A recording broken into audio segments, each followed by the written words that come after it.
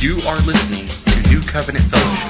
Jump right in. Go ahead and turn with me in your Bibles to Matthew chapter 7. We are nearing the end of the Sermon on the Mount.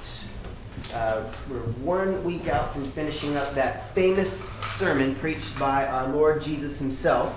And throughout this series entitled The Kingdom, What It Means, our purpose has been to answer the question, okay, what does it mean?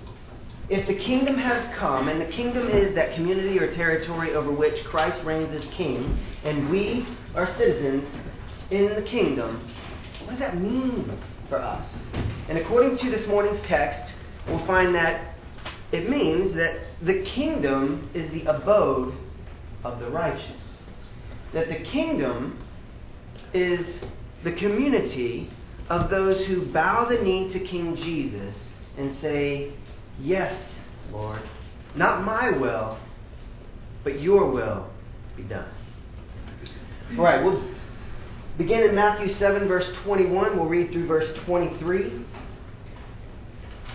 Verse 21, Jesus says, "Not everyone who says to me, 'Lord, Lord,' will enter the kingdom of heaven, but only he who does the will of my Father who is in heaven.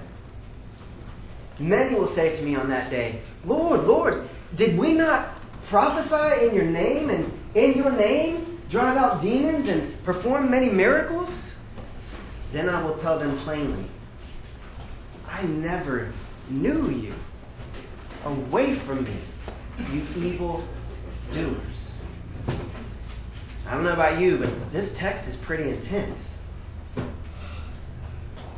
Now, this appears, on the surface of it, especially taken in isolation, it appears that Jesus is affirming a works-based salvation, a salvation that is dependent upon what one does. After all, he says, not everyone who says, "Lord, Lord," will enter the kingdom of heaven, but only he who does the will of my Father.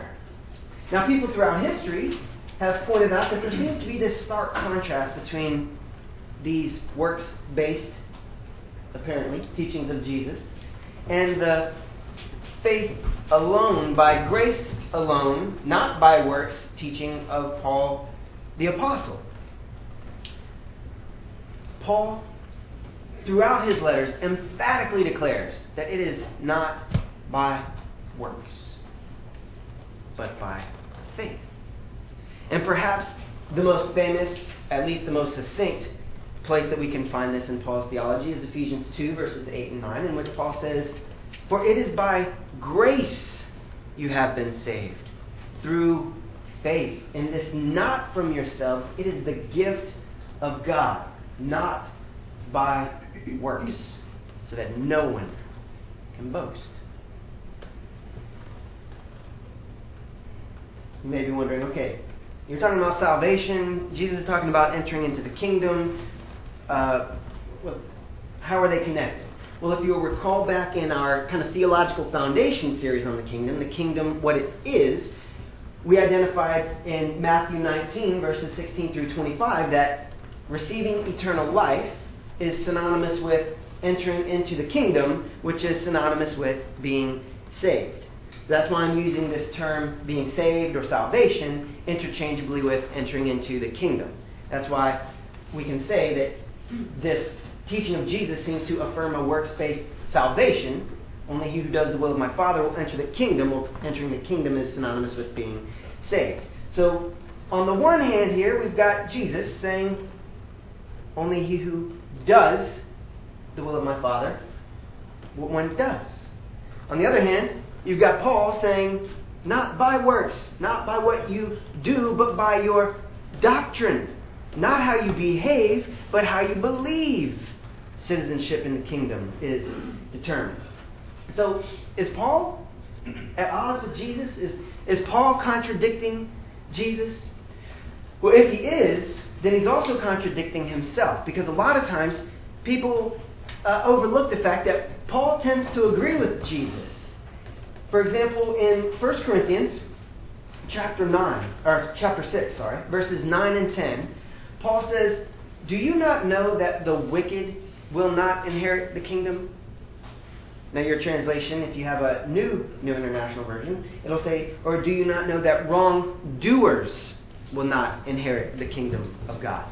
That sounds a lot like what Jesus says. Only he who does the will of my Father, not wrongdoers. These ideas go hand in hand.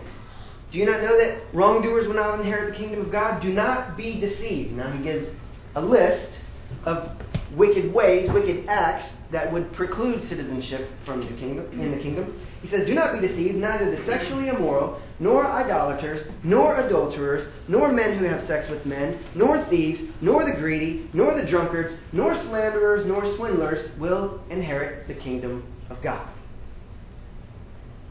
So Paul, like Jesus, says wrongdoers will not inherit the kingdom. So we see Paul and Jesus agree. Essentially, they're both saying, not everyone who says, Lord, Lord, will enter the kingdom of heaven, but only he who does the will of my Father.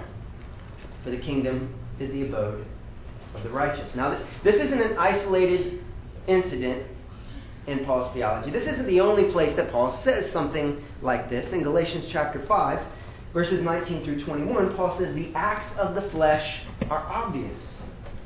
Sexual immorality, impurity and debauchery, idolatry and witchcraft, hatred, discord, jealousy, fits of rage, selfish ambition, dissensions, factions, and envy, drunkenness, orgies, and the like.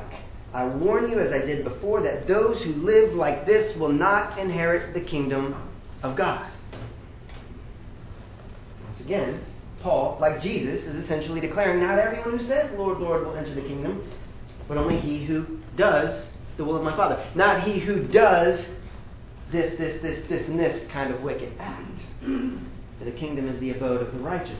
So now is Paul then contradicting himself? Because out of one side of his mouth he's saying, for it is not by works.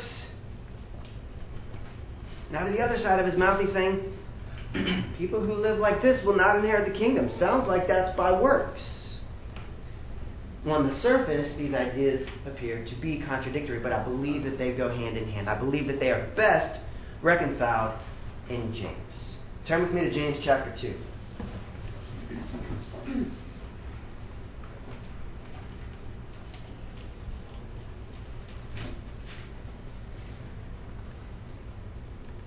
James chapter 2, beginning in verse 14, he says, what good is it, my brothers, if a man claims to have faith, but has no deeds?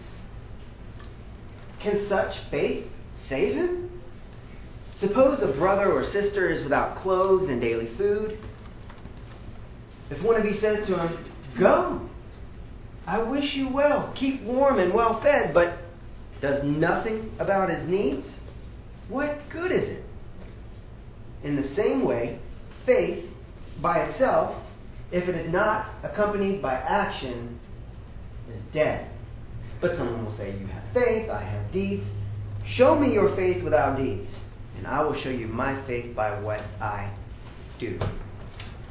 James starts off as this example of a person in need.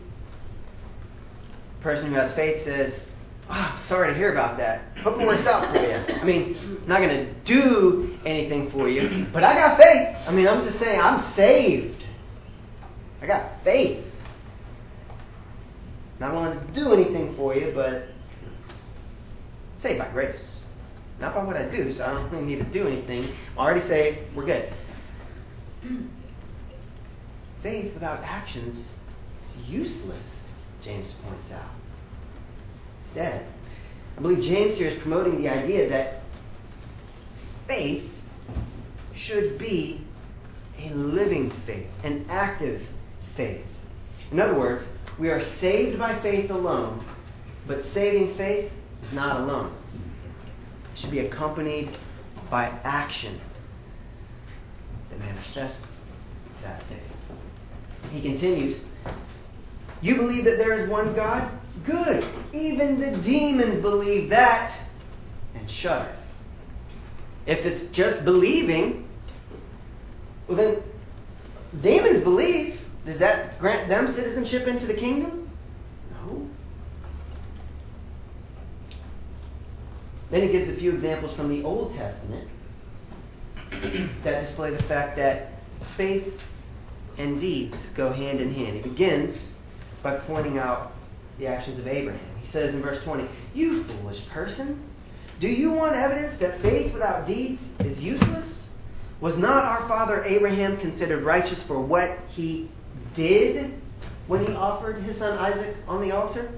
You see that his faith and his actions were working together, and his faith was made complete by what he did. And the scripture was fulfilled that says, Abraham believed God, and it was credited to him as righteousness, and he was called God's friend. You see that a person is considered righteous by what they do, and not by faith alone.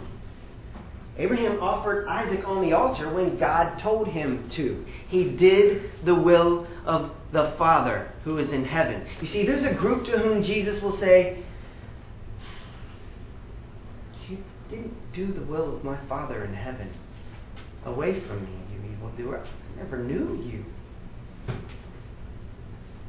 Abraham's not amongst those people. Abraham is the one to whom Jesus would say, "You did the will of my Father in heaven. And not only do you know me, but I know you. Not only are you simply a servant of God, you're not simply a son of God, you are a friend of God." Now for another example of faith in the Old Testament that led to actions, James says, "In the same way was not even Rahab the prostitute considered righteous for what she did when she gave lodging to the spies and sent them off in a different direction? As the body without the spirit is dead, so faith without deeds is dead." You can find this story in the book of Joshua, but Rahab was a woman who lived in the town of Jericho, and she had caught word that the Israelites were coming through. And she had heard about what the God of Israel did to the Egyptians, and what the God of Israel had done to the other nations that came against Israel on their way up out of Egypt. And she believed that the God of Israel would do that very same thing to her and her people. So when some spies from Israel came into the land of Jericho to check things out, she welcomed them into her home. And she said, "Look, I've heard about your God. And I know that He is about to put the smackdown on me and my people. So when He does, please remember me and my household." Her faith led to her actions. If she didn't really believe that about God, she probably would have said, "Not interested." She was very interested. Her faith led to actions. Her faith was manifest by her deeds. Her doctrine drove her actions. Her belief affected her behavior. And I believe that when we put it all together, that's what we get. We get that faith and deeds go hand in hand. That faith is the root, action is the fruit. Doctrine should drive our actions. Our belief should affect our behavior. Again, not saved by works. We're saved by faith alone, but saving faith is not alone. It's accompanied by action. Faith and deeds go hand in hand. Now, earlier I shortchanged Paul a little bit because I didn't include the full context.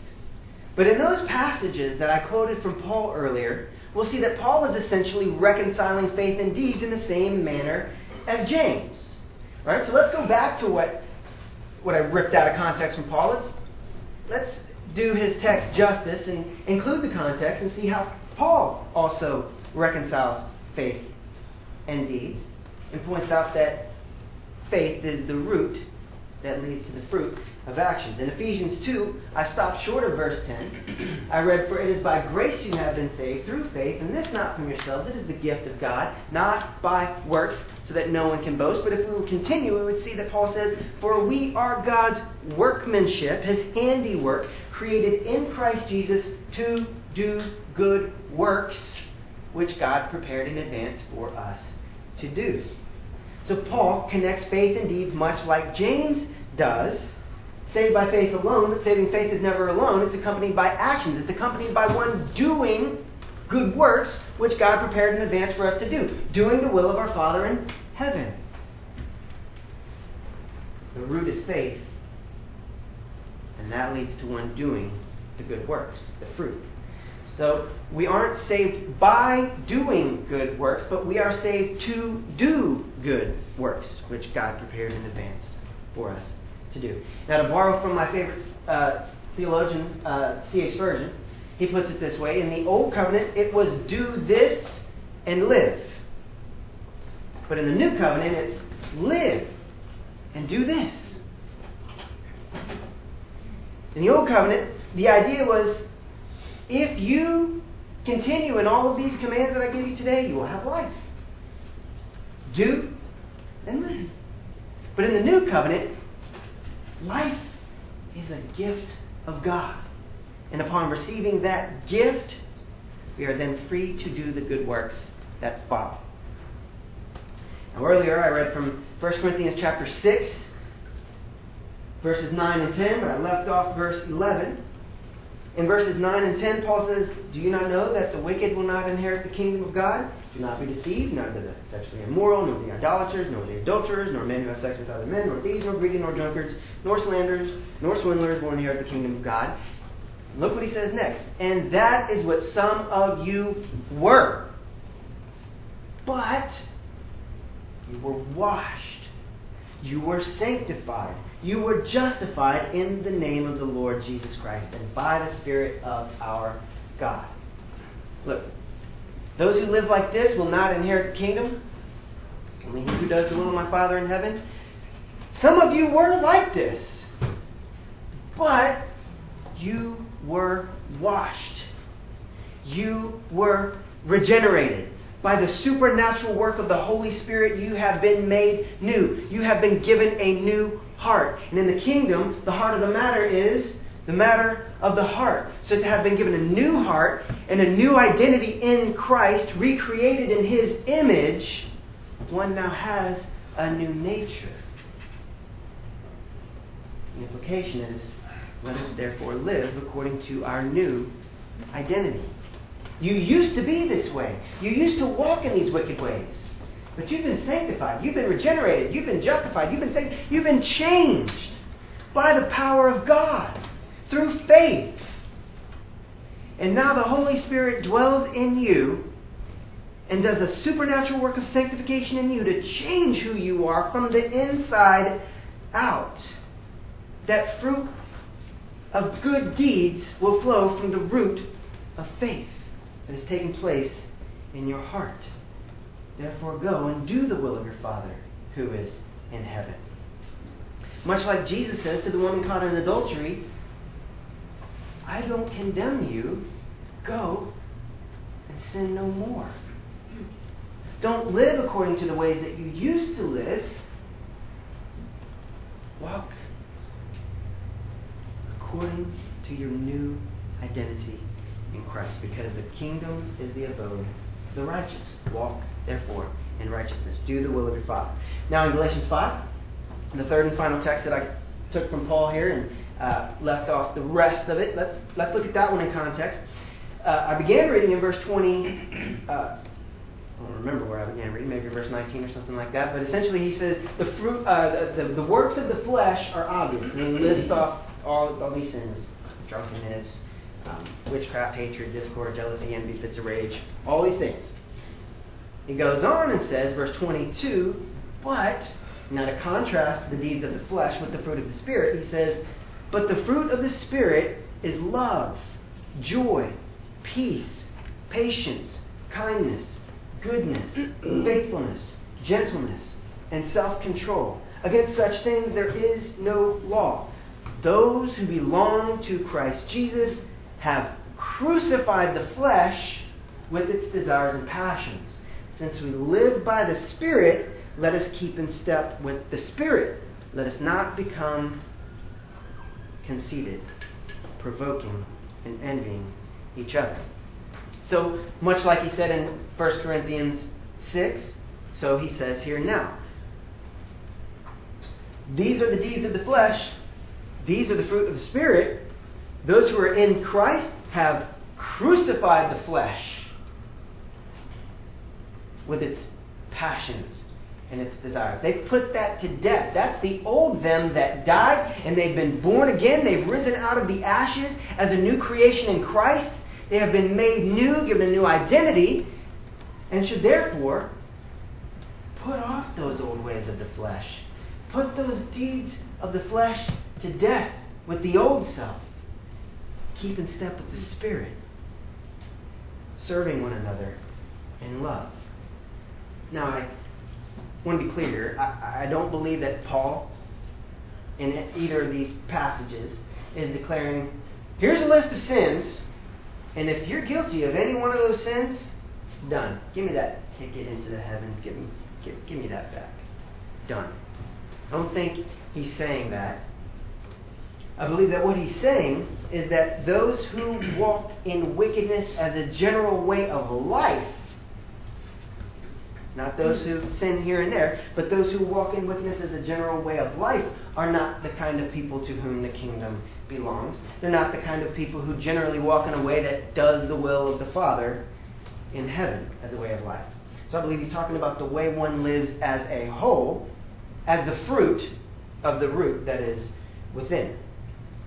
In other words, I believe that what we see throughout the Scriptures is that one's nature dictates and drives his general way of life. Okay? Consider fish and birds, for example. Fish swim, birds fly. Right? But every once in a while, you may see a bird flying up in the air and then just dive down into the water for a catch. Doesn't stay under the water for very long. Next thing you know, it's back out into the air. Does it, in that moment, cease to be a bird and then become a fish because it's swimming now? No. Conversely, a fish, by nature, swims. But every now and then, you may see a fish leap up out of the water. Dive right back down into the water. In that moment, flying through the air, does it cease to be a fish and then become a bird because, oh, caught you flying? No. It doesn't cease to be a fish. If you look at a bird's nature in general, its general way of life, its nature is a creature of the heavens, a creature of the air. It flies by nature. And if it does dip down into the water, it can't spend much time there. It'll drown. It'll be outside of its element. It can't be outside of its element for very long, because its nature is not to dwell under the water, in the depths. Its nature is to fly. Likewise, if you've ever been fishing, caught a fish, pull it up onto the boat, flopping around all over the place, can't spend a whole lot of time out of its element, it'll die. Well, I believe that Jesus and Paul are speaking of wickedness and righteousness in like manner. The kingdom is the abode of the righteous. The wicked will not inherit the kingdom.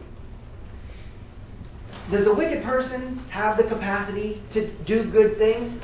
Yes. But his nature is to walk in wickedness. That's a general way of life. Because one's nature dictates and drives one's general way of living. He can do things out of character once in a while, but his nature dictates his character and his course of life. In the same way, the righteous, in various times, various seasons, slip into sin. The righteous may, at some point, not do the will of their Father in heaven. Do they then cease to be amongst the righteous? Do they then cease to be a child of God and lose citizenship in the kingdom? By no means. For you and I, who have been taken from the depths of depravity and given a new and heavenly nature by which we soar in the heavenly realms, we do have the capacity and the freedom to dive back down into the depths of sin. Whereas at one point, perhaps, we were quite comfortable there. Whereas at one point, perhaps, we were quite at home there. We were in our element. Not so anymore. Sin is not our element. We're not at home in sin. And much like the bird who spends any time underwater, every passing moment that you and I spend walking in wicked ways, it gets harder and harder to breathe, and we move closer and closer to the death out of which we have been rescued.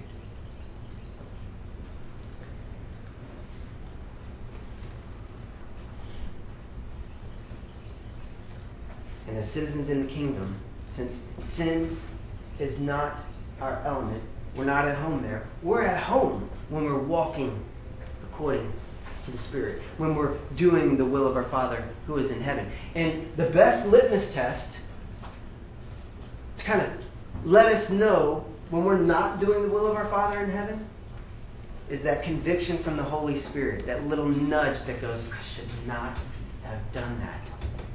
That was not kind. I should not have said that. That was prideful.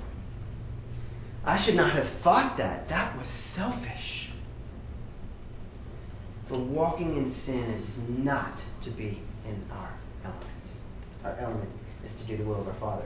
Out of the heart that has been regenerated and made new in Christ will flow forth, generally speaking, as a general way of life, the fruit of righteousness.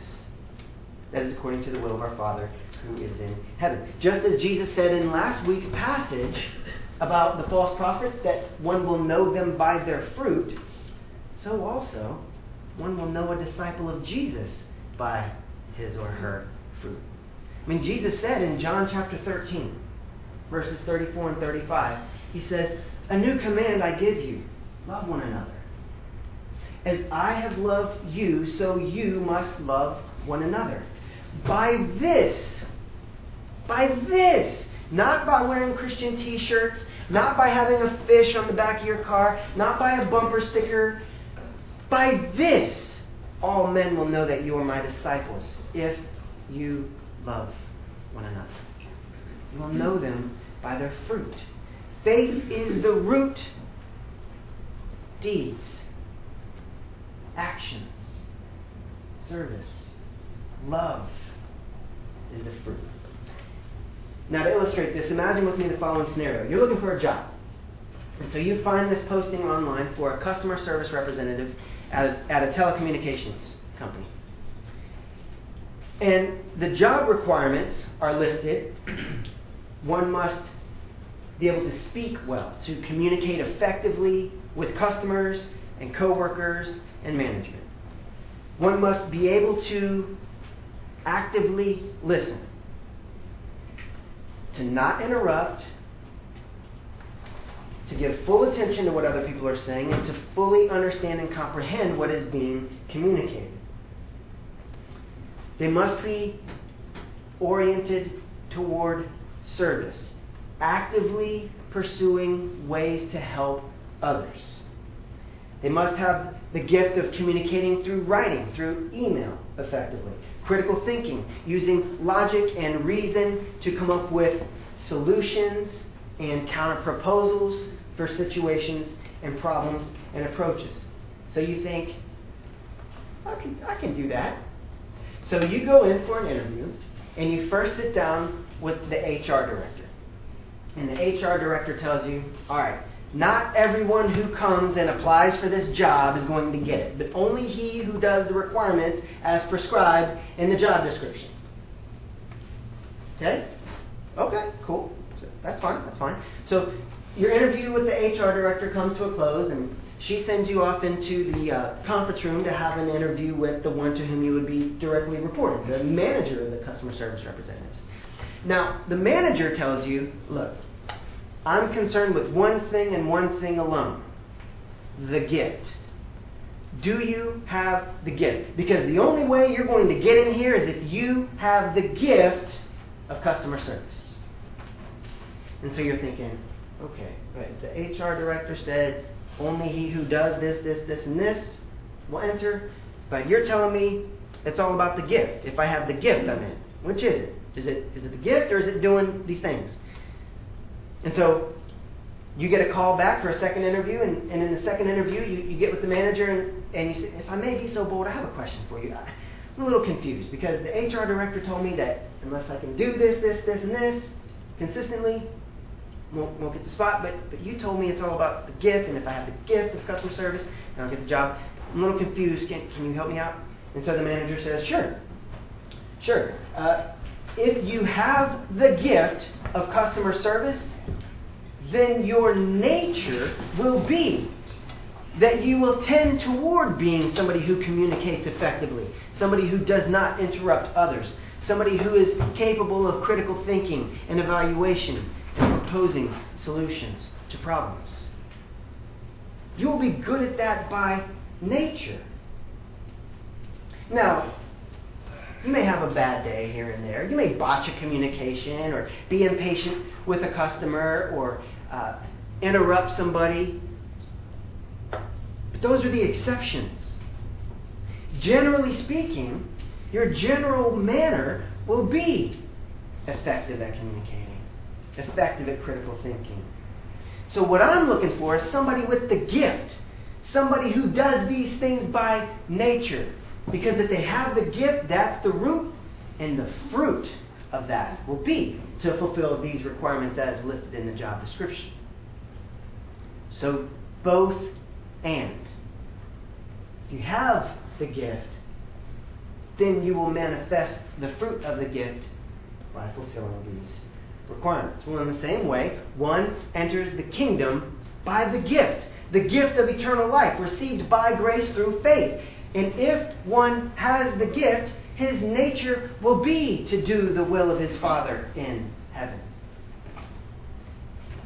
Sin here and there will be the exception, not the general way of life, because his nature will dictate his general way of life. You see,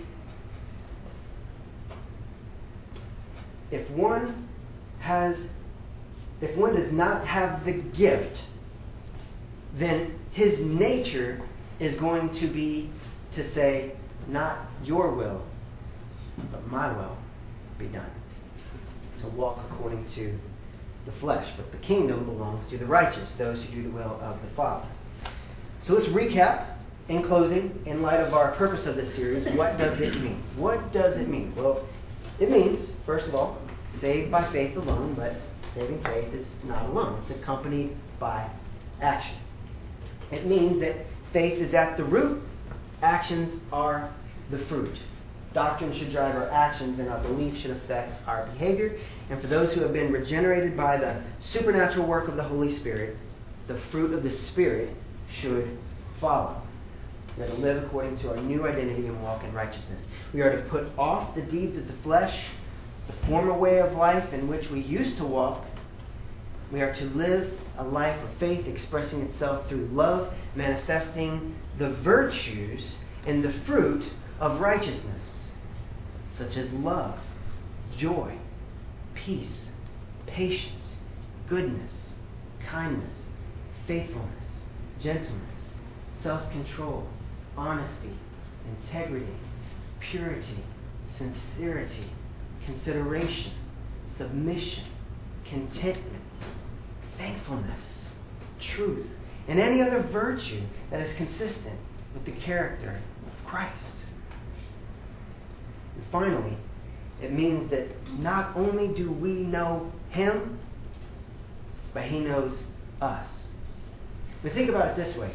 You sat next to Brad Pitt on a plane, or Justin Bieber, And so you go around telling everybody, I know Justin Bieber. I know Justin Bieber. I know him. You know how many people are going to say that? The masses. The real question is not, do you know Justin Bieber? But if I were to go to Justin Bieber and say, hey, do you know Adriana Lamont? What would he say? Yes. So the beautiful thing is that for those of us who are citizens in the kingdom, not only do we know him, but he knows us. He knows us. And like Abraham, we're not just servants of the king. We're not just children of the king. We are called friends. And as his friends, as those who love him, let us obey him. Let us do the will of our Father who is in heaven. Because the kingdom is the abode of the righteous. It is the place, it is the territory of those who bow the knee to King Jesus and say, yes, Lord, not my will, but your will be done. Let's pray.